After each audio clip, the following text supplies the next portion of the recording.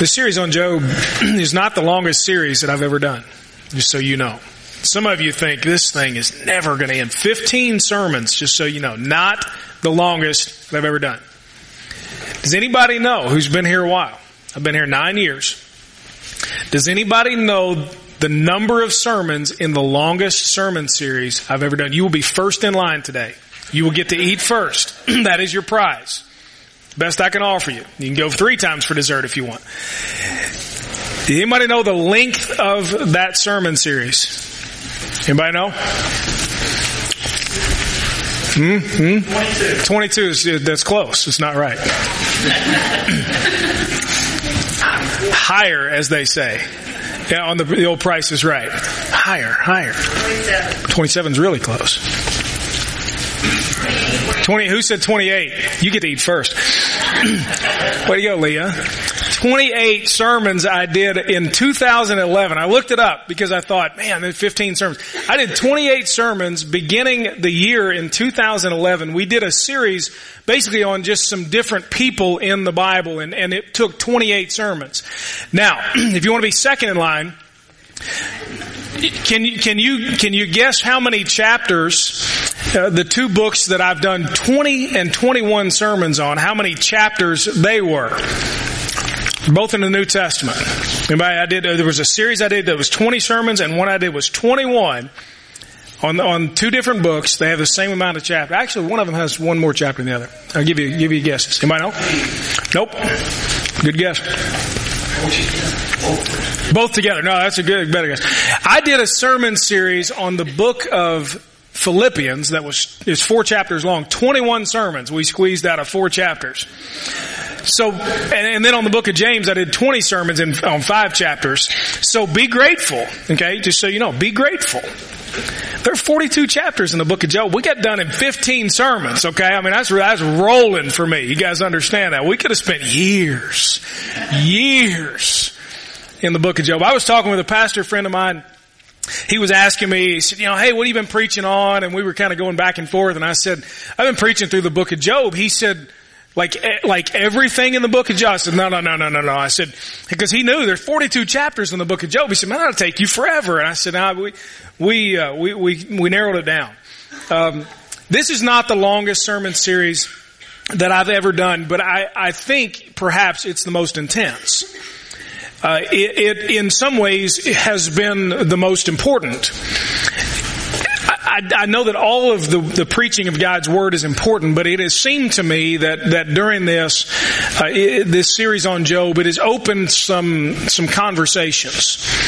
I have done probably in this series more per capita, if you will, pastoral counseling sessions than on any other sermon series. It just seems to kind of hit where we are. And it's not because of anything I've said, it's because God put it in the Scripture and He knows exactly what He's doing. But we're at the end today, and some, in some ways, will be sad to see the book of Job go. It's spoken to you. You've learned some things through it. It's opened up some areas of your life that maybe needed to be addressed. Some, of course, are not sad to see it go. It deals with the same topics over and over and over, doesn't it?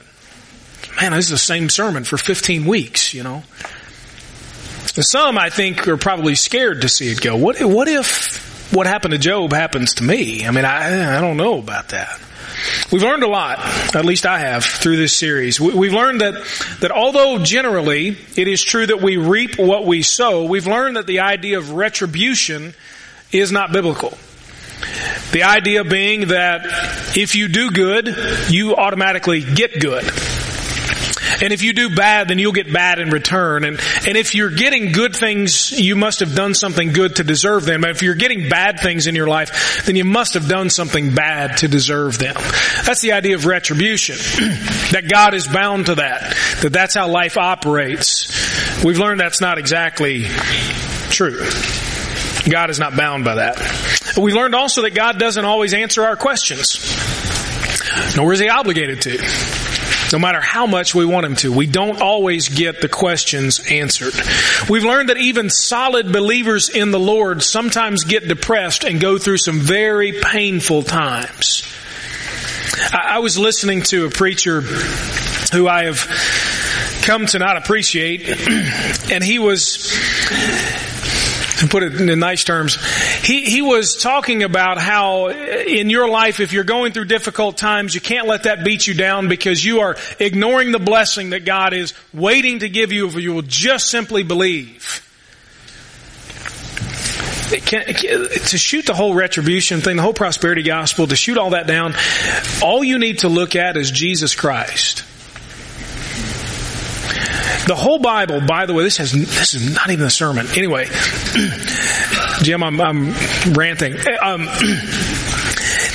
If we think that we will go through life and that if we just have enough faith in God, then everything will automatically go our way and we will never deal with any problem that we can't figure out an answer to, a solution to, that nothing really will happen really bad to us. And if bad things happen, it's just a distraction and we just need to move on and have more faith in God, and that will eliminate all the possibility of bad things happening. Look at Jesus Christ. The whole Bible is the story of Jesus. And the whole Bible leads up to that moment where Jesus died for our sins. Guess what? Jesus had more faith than any of us could ever imagine. And guess what they did to Him? They crucified Him. Did His faith, did His belief in God the Father get Him out of that particular situation? No, it's what led Him into it. It's what took Him through it. We've learned that bad things can happen to even really solid believers. And we've learned that there is more to God that is worth worshiping than simply what God gives us. It's who He is.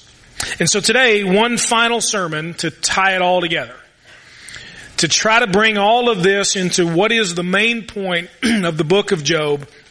And today, the same theme that we had in the very first sermon is what we'll have in the very last sermon. I could preach on this theme, and trust me, I do every week. This is the theme of every sermon.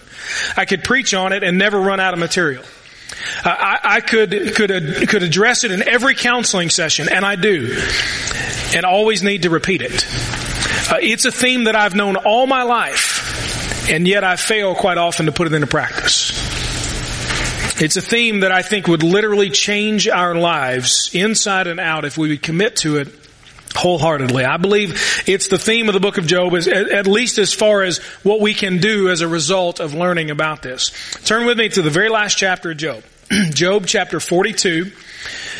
In the Bible, if you are not familiar with where the book of Job is, don't let that stop you. If you brought a copy of God's Word with you, I would highly encourage you to look it up. You can kind of turn to the middle of your Bible. Just kind of put your thumbs in the middle and open it.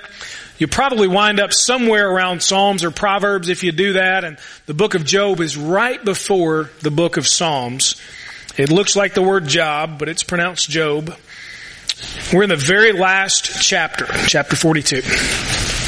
I want to look, as we begin, at the last two verses of this last chapter of Job. Job lived 140 years after this. So this is after all of his ordeal. He lived an additional 140 years and saw his children and their children to the fourth generation. Then he died old and full of days. So he gets to see his grandkids and more. Lots of greats in there. And then he died, as it's described here, what seems to be a contented death after a full life. When it says that he was old and full of days, that is a complimentary term that says this guy was ready, if you will, and he had lived a good life. And then they buried him, of course. Now, if he were living today, someone like me would be asked to do his funeral. Someone from his local church. Hey, Pastor, would you lead the funeral service? Absolutely. Be honored to do that. And so I would go to Job's family and I would try to learn a little bit about him. Maybe some things that I didn't get to experience with him. And I'd say, tell me all about him. And some of you have experienced this with you, and I've gone to your families and I've said, hey, can you tell me more about this person that I didn't know years back? And so the family of Job, they would tell me their stories and their memories and the lessons that they learned from him. And I would listen for different themes so that I could tie that together in a funeral message and say, this is what Job's life was really all about. There are many things that could be said about Job at the end of his life. But from beginning to end, and even during the rocky road that we've talked about in this series and all these chapters, the theme that I would preach about in Job's life at Job's funeral would be very, very simple. It would be that he trusted God. That would be the theme. It would be very, very simple. And one day, if you and I are each here long enough, I may be asked to do your funeral. Or someone here may speak at my funeral. And if that's the case, if I'm asked to do your funeral, I'll go to your family and I'll say, tell me all about them. The side maybe that nobody except you all would really, really know intimately. Tell me about them before I knew them. Tell me about this person. And they would tell their stories. And then they'll tell me the memories that they have of you, the lessons they've learned from you. And I'll listen for themes, trying to pick up on what your life has been all about. There are many things that will be said about you at the end of your life. And I may be the one who says them. There's nothing more profound, nothing more important, nothing more impactful that could be said than what was said about Job. And honestly, I hope and I pray that I get to say about you at your funeral the same thing I would have said about Job, and that he or she trusted God. You see there at the top of the outline in your bulletin a little blank. I wonder if you would say, you know what, of all the things that I once said about me, of all the things that I would say, put this short little phrase on my tombstone. It would simply be that Brad trusted God. And you put your own name in there. Don't put Brad, because that wouldn't make any sense, right? Some of you are following along. Okay, you said Brad. I got to write that down, all right? No, that's for your name right there, okay? That's the target. I mean, that's what Job did. That's what we can learn walking away from this series. That of all the things to be said at the end of your life, nothing more profound, nothing more important other than you trusted God. And so one last lesson from the book of Job today, as we look at when it was that he trusted God. The first time that he trusted God was before the storm. Job went through a very difficult time, but it was before all that happened that he learned to trust God. Flip all the way back over to chapter 1. The very first verses of chapter 1 tell us who Job was and how he trusted God before the storm. You look at the first few verses, it describes him, tells us what he had and so on. And then, verse 8 says this, have you considered, the Lord talking to Satan, have you considered my servant, Job? No one else on earth is like him, a man of perfect integrity who fears God and turns away from evil. So many versions say he's blameless and upright, shuns evil, and fears the Lord. Job was a man of integrity. This is how he was trusting God before the storm. He was a man of integrity. It says he was blameless. It means he's complete. It means he is who God wants him to be. Integrity, of course, means that a person is the same on the inside as they are on the outside. Do you ever wonder if the person that you interact with at church is the same when they're not at church? I was having a conversation, and it reminded me of making sure to live with integrity. I was having a conversation this morning during the Sunday school hour, and was reminded of a particular person who is in our community, a pastor of a church, and he also works at the hospital. Some of you may know Brett Miles. Brett, of course, is a great pastor at Northside, and he once upon a time was an Elvis impersonator. I don't know if you knew that about Brett, but since he's been talking about me recently when I wasn't around, I'm going to pick on him a little bit this morning, and he's not here to defend himself because he's preaching over at Northside. But anyway, but Brett was also an OVC baseball umpire during the time when I was playing for Murray State. And so this week he was describing to one of our church members how intense I got from time to time in the throwing of various objects that happened to be in my hand after a strikeout, namely my bat, my helmet, and whatever else I could get my hands on. And so I had to own up, and I said, yeah, that stuff's true. I was a pretty intense kind of player. But you know, I want to make sure in my life, and I'm sure you're the same way, that who I am on the inside is who I am on the outside. That there's not this hypocritical thing going on that I don't recognize. And when there is, as it says about Job, that I shun evil, I'm repentant of it. Job was not a perfect man. None of us are perfect in here. Only Jesus Christ was perfect. But he lived with integrity. He lived with honesty before his Lord and before other people. And when he found himself in the midst of some evil situation, or perhaps he had committed some sin, he shunned it. He was repentant of that. Do you realize in the Bible, there is one person who is called a man after God's own heart? Do you know who it was? It was King David. Do you know King David's story? Do you know that King David was a guy who thought a little too much of himself and his power and let his guard down one time, and he saw a beautiful woman that he wanted to be with, and he didn't care if the woman was single or was married or if he had other obligations or whatever. He desired her, and so he sent for her, and per the king's prerogative, she was brought to him. And they engaged in a sexual union that was adultery, and then she became pregnant. Her name was Bathsheba. She became pregnant, and David began to freak out. How am I going to cover for this mistake? And so do you know what he did? He invited her husband to come back from war that he had sent his troops off to, and he said, I want you to go and you lie with her, and I will consider this maybe that it will be his child. Well, the man, of course, her husband didn't know that this had happened, and he refuses. He says, no. All my buddies are off at war. I'm not doing these things. He's living with integrity when the king is not. And then eventually David says, it's not going to work for me to cover it up. And so he has her husband killed on the battlefield. So he commits adultery. He commits murder. And yet, almost paradoxically, he's called a man after God's own heart. Do you know why a man who could commit adultery, a man who could commit murder, could also be called a man after God's own heart?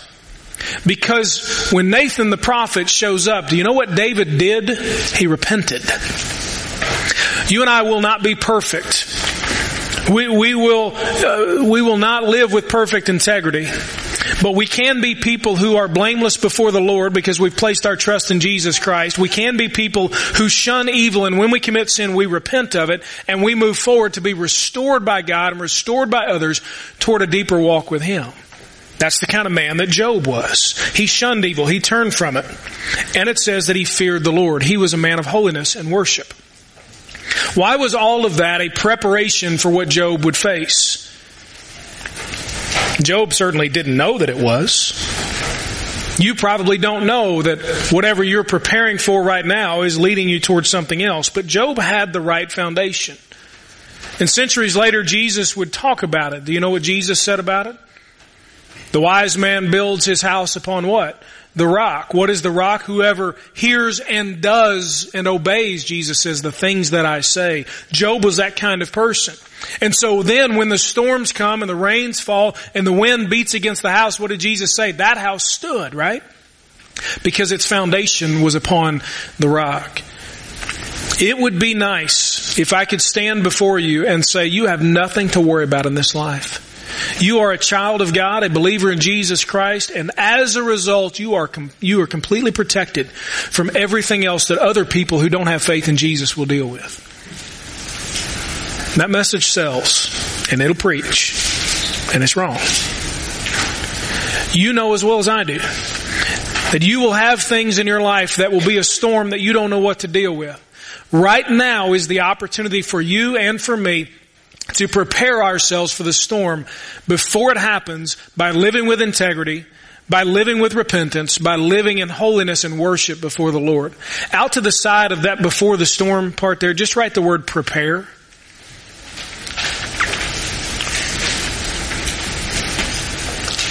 Every time that we walk in obedience to our Lord Jesus Christ, every time that we give ourselves in devotion to Him, every time when we shun evil and we turn away from temptation and we choose to obey the Lord, we are preparing for the storms that will come. We are building the foundation on the rock, doing what Jesus has told us to do. Job trusted God before the storm, and so he was prepared. We can build on lots of foundations. You can build on money and on stuff and on plans and on retirement accounts and on being healthy and whatever. But as I talk with Hank, my son, when we listen to commercials, I hear insurance commercials, and some of you may be in the insurance business. And I look at the commercials and they say, we're here to protect you. And as much as I appreciate the folks that work in the insurance industry, you can't protect me. You can replace what was lost, but you can't protect me. That's not a foundation that I can build on. No matter how much money I have in my bank account, no matter how much I put away for a rainy day, that can't protect me from what? The rainy day. But I can be prepared by trusting God before the storm. Job did. Secondly, there's during the storm. Now this is the hardest part.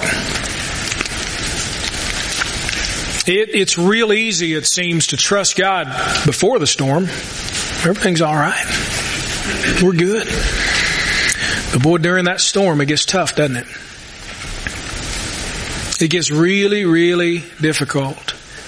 Yesterday, when all that wind blew through, I was outside. I was trying to get something out of the back of my truck, and my truck has one of those little lids on it, and I'm trying to get that thing closed so that doesn't break apart and whatever, and then I run into the house, and we weren't exactly sure what's going on, and we, of course, if you know, we've moved out of the Parsons across the street, we bought a house, and we've not been through a windstorm in that house, and so we thought, okay, we'll see if this thing is going to hold together or not. We're not totally sure about it. We know the parsonage will. We're not sure about this one.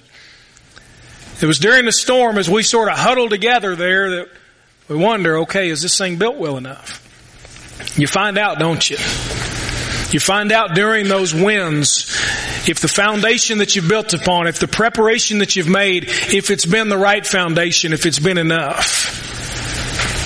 Job struggled, of course, in his storm. Anyone would.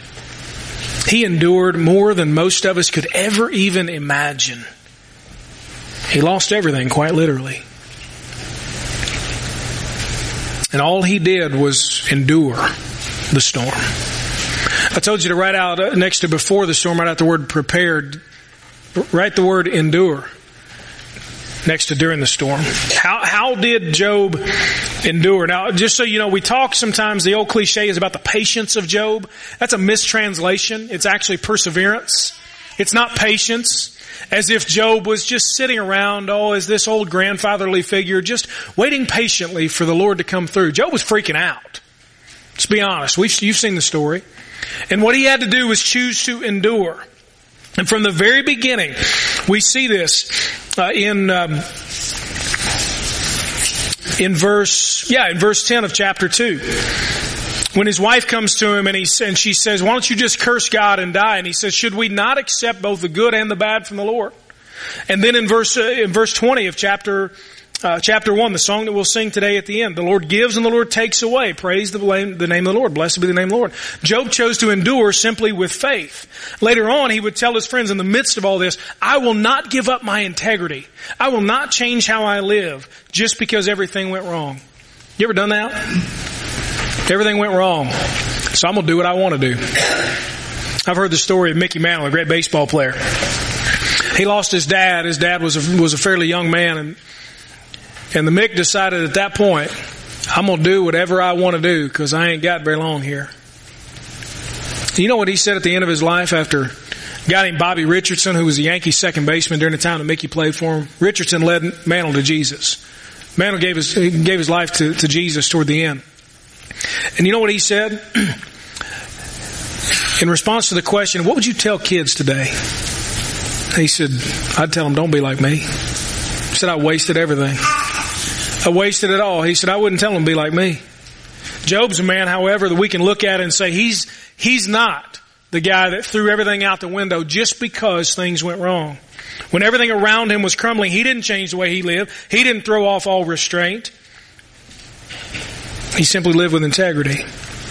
But during the storm, Job also endured with authenticity. He didn't hide that he was devastated. We're bad about that. I've told you that before. We're bad about that as Christians. We hide our hurt and our pain, and I get it. We don't want everybody to know our business, and I'm not here to talk about everybody's business. But I had a conversation before the service with a friend, and we were just talking about needing to ask some questions and what about this in life and what about these things? Let me encourage you to find somebody you can trust to ask authentic questions. I sent a message this week to my youth pastor, a guy that I grew up with. He's been a tremendous mentor and still a good friend of mine, and I had a question just about life. And I wasn't sure how many people I could trust, and I knew I could trust him. said, hey, how about this? What have you come across? What have you dealt with in these areas? And I sent a message to Kerry this week, and he responded in the way that I knew he would. Job was authentic. Didn't hide that he was hurting. Didn't hide that he had issues. Trusting God in your life during the storm doesn't mean that it doesn't hurt or that we should pretend that everything is okay. Job endured in faith and integrity and in authenticity. The book of James gives us something. Let me read this to you. Some help for when you're going through a difficult time. James chapter 1. If you want to write down the reference, you can look it up later. James chapter 1, verse 2.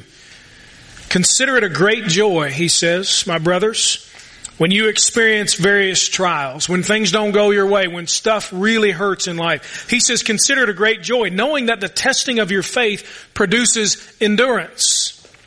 But endurance must do its complete work so that you may be mature and complete, lacking nothing. Endure. When the storm comes, endure. Have you seen the movie The Truman Show? Anybody seen that movie? It's a movie about this guy who didn't know he was his own reality show, and this is all built around him from his birth. This community has been created, and they're all actors. And he is the one person who doesn't know he's on TV.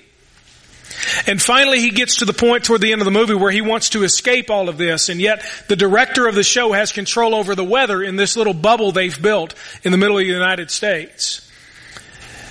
Eventually what he does to endure the storm that this director continues to throw at him, the actor Jim Carrey, who's the one who plays Truman, he ties himself to the boat and he says, I'm not going to die here.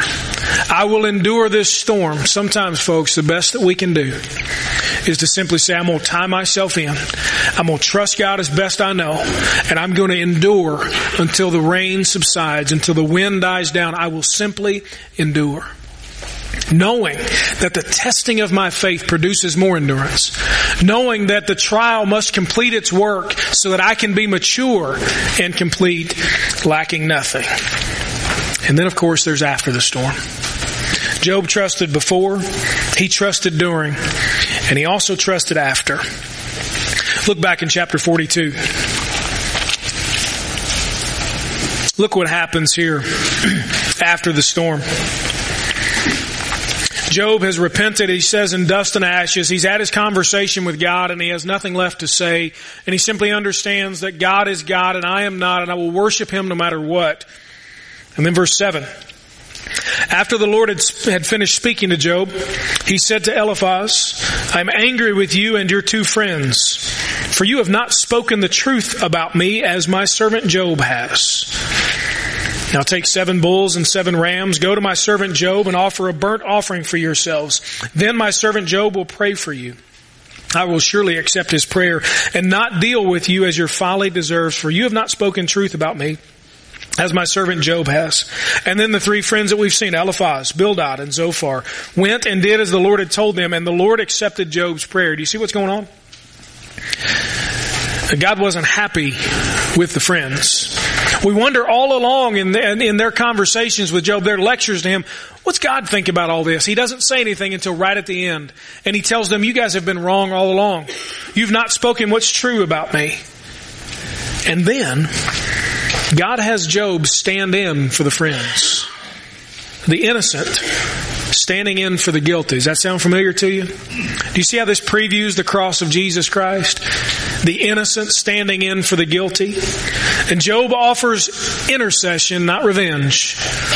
God tells him, you're going to pray for these guys. I'm going to use you in Old Testament fashion as the one who is sort of their priest, and I will receive their offering.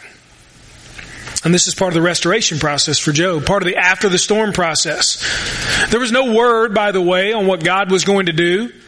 We'll see in just a moment that Job is given lots of things that he had in the beginning plus some. There's no word of this. So what is Job doing? He's simply after the storm trusting God. Okay, God, these guys made my life miserable for how long? They said things about me that weren't true over and over and over to my face, telling me that I had done something wrong to deserve all this, telling me that my kids didn't walk with you and that's why they were killed. Lord, and now you want me to pray for them? Now you say to me they're going to offer a sacrifice and I'm going to pray for them, and now you're going to forgive them?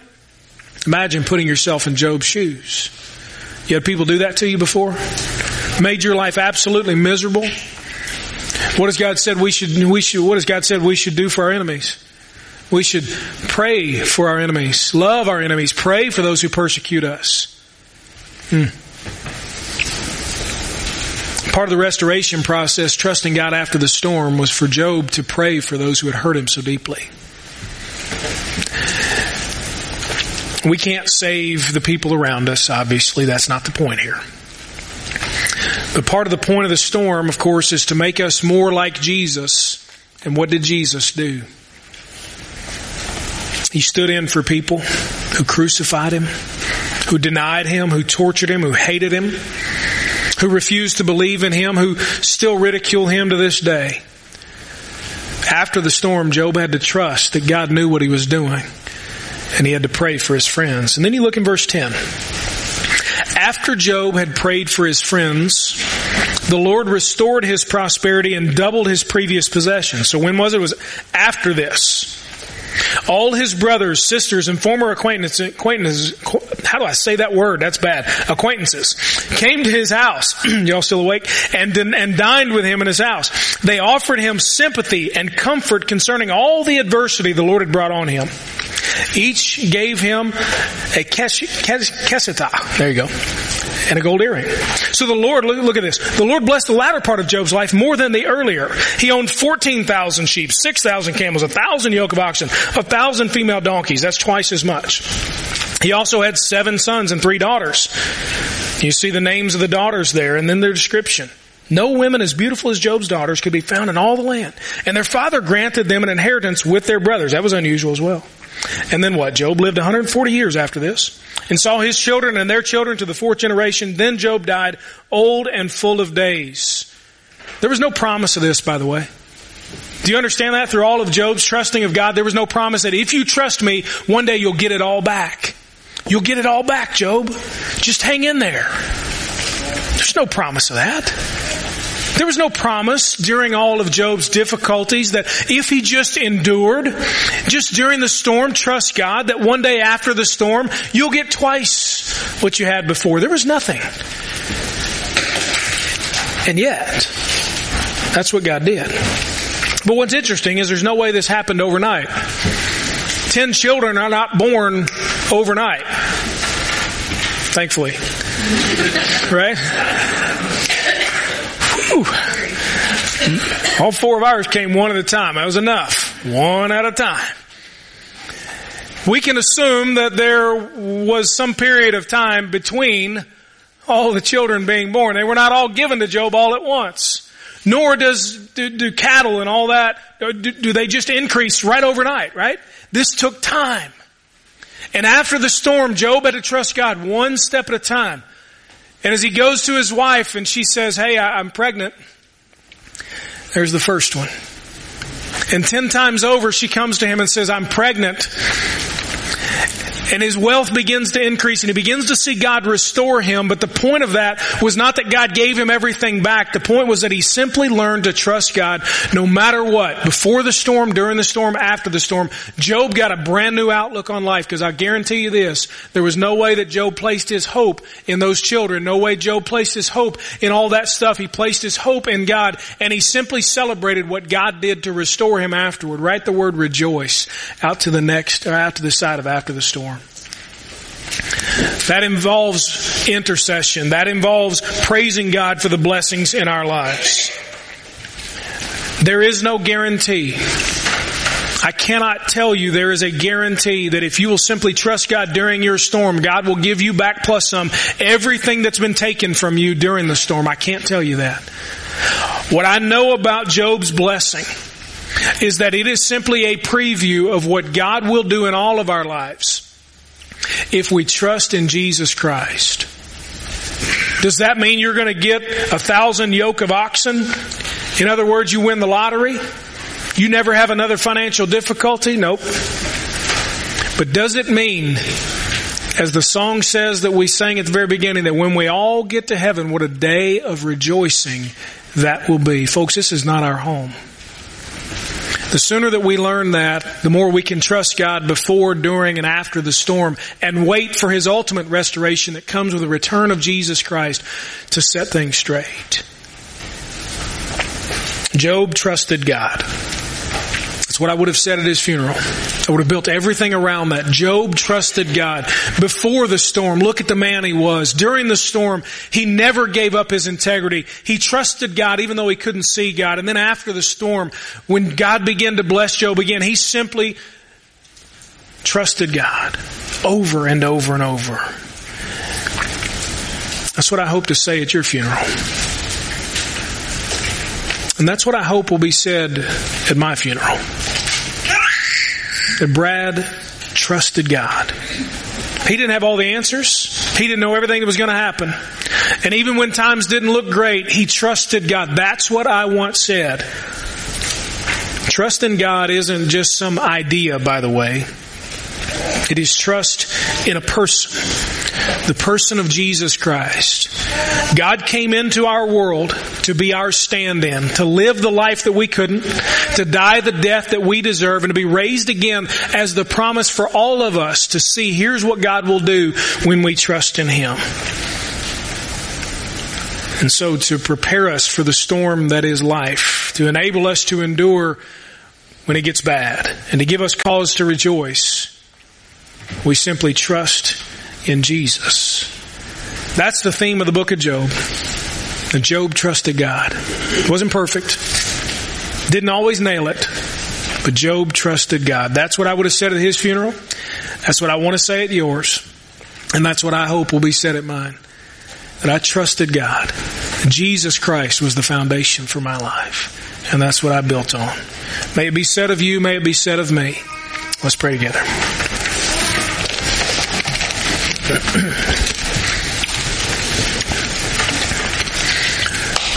And I know without any shadow of any doubt that I don't have to get you to look up this morning to admit that every single person in here is struggling in some area with trusting God. There is no doubt in my mind every single person has a particular area, or maybe a few. And maybe you look at your life and you say, I'm not really going through a storm, but I'm trusting myself. Or I'm in the middle of the storm right now and I don't know what to do. And I want to throw off everything and simply do what I want to do. I don't want to trust God. Maybe it's after the storm. And I can see what God has done. Maybe you're struggling. Would you tell the Lord about it this morning? God, you know the area where I'm struggling to trust you. Lord, help my unbelief. And Lord, as we come to the close of this series, Lord, I know there's not a person here who isn't struggling with trusting you in some area.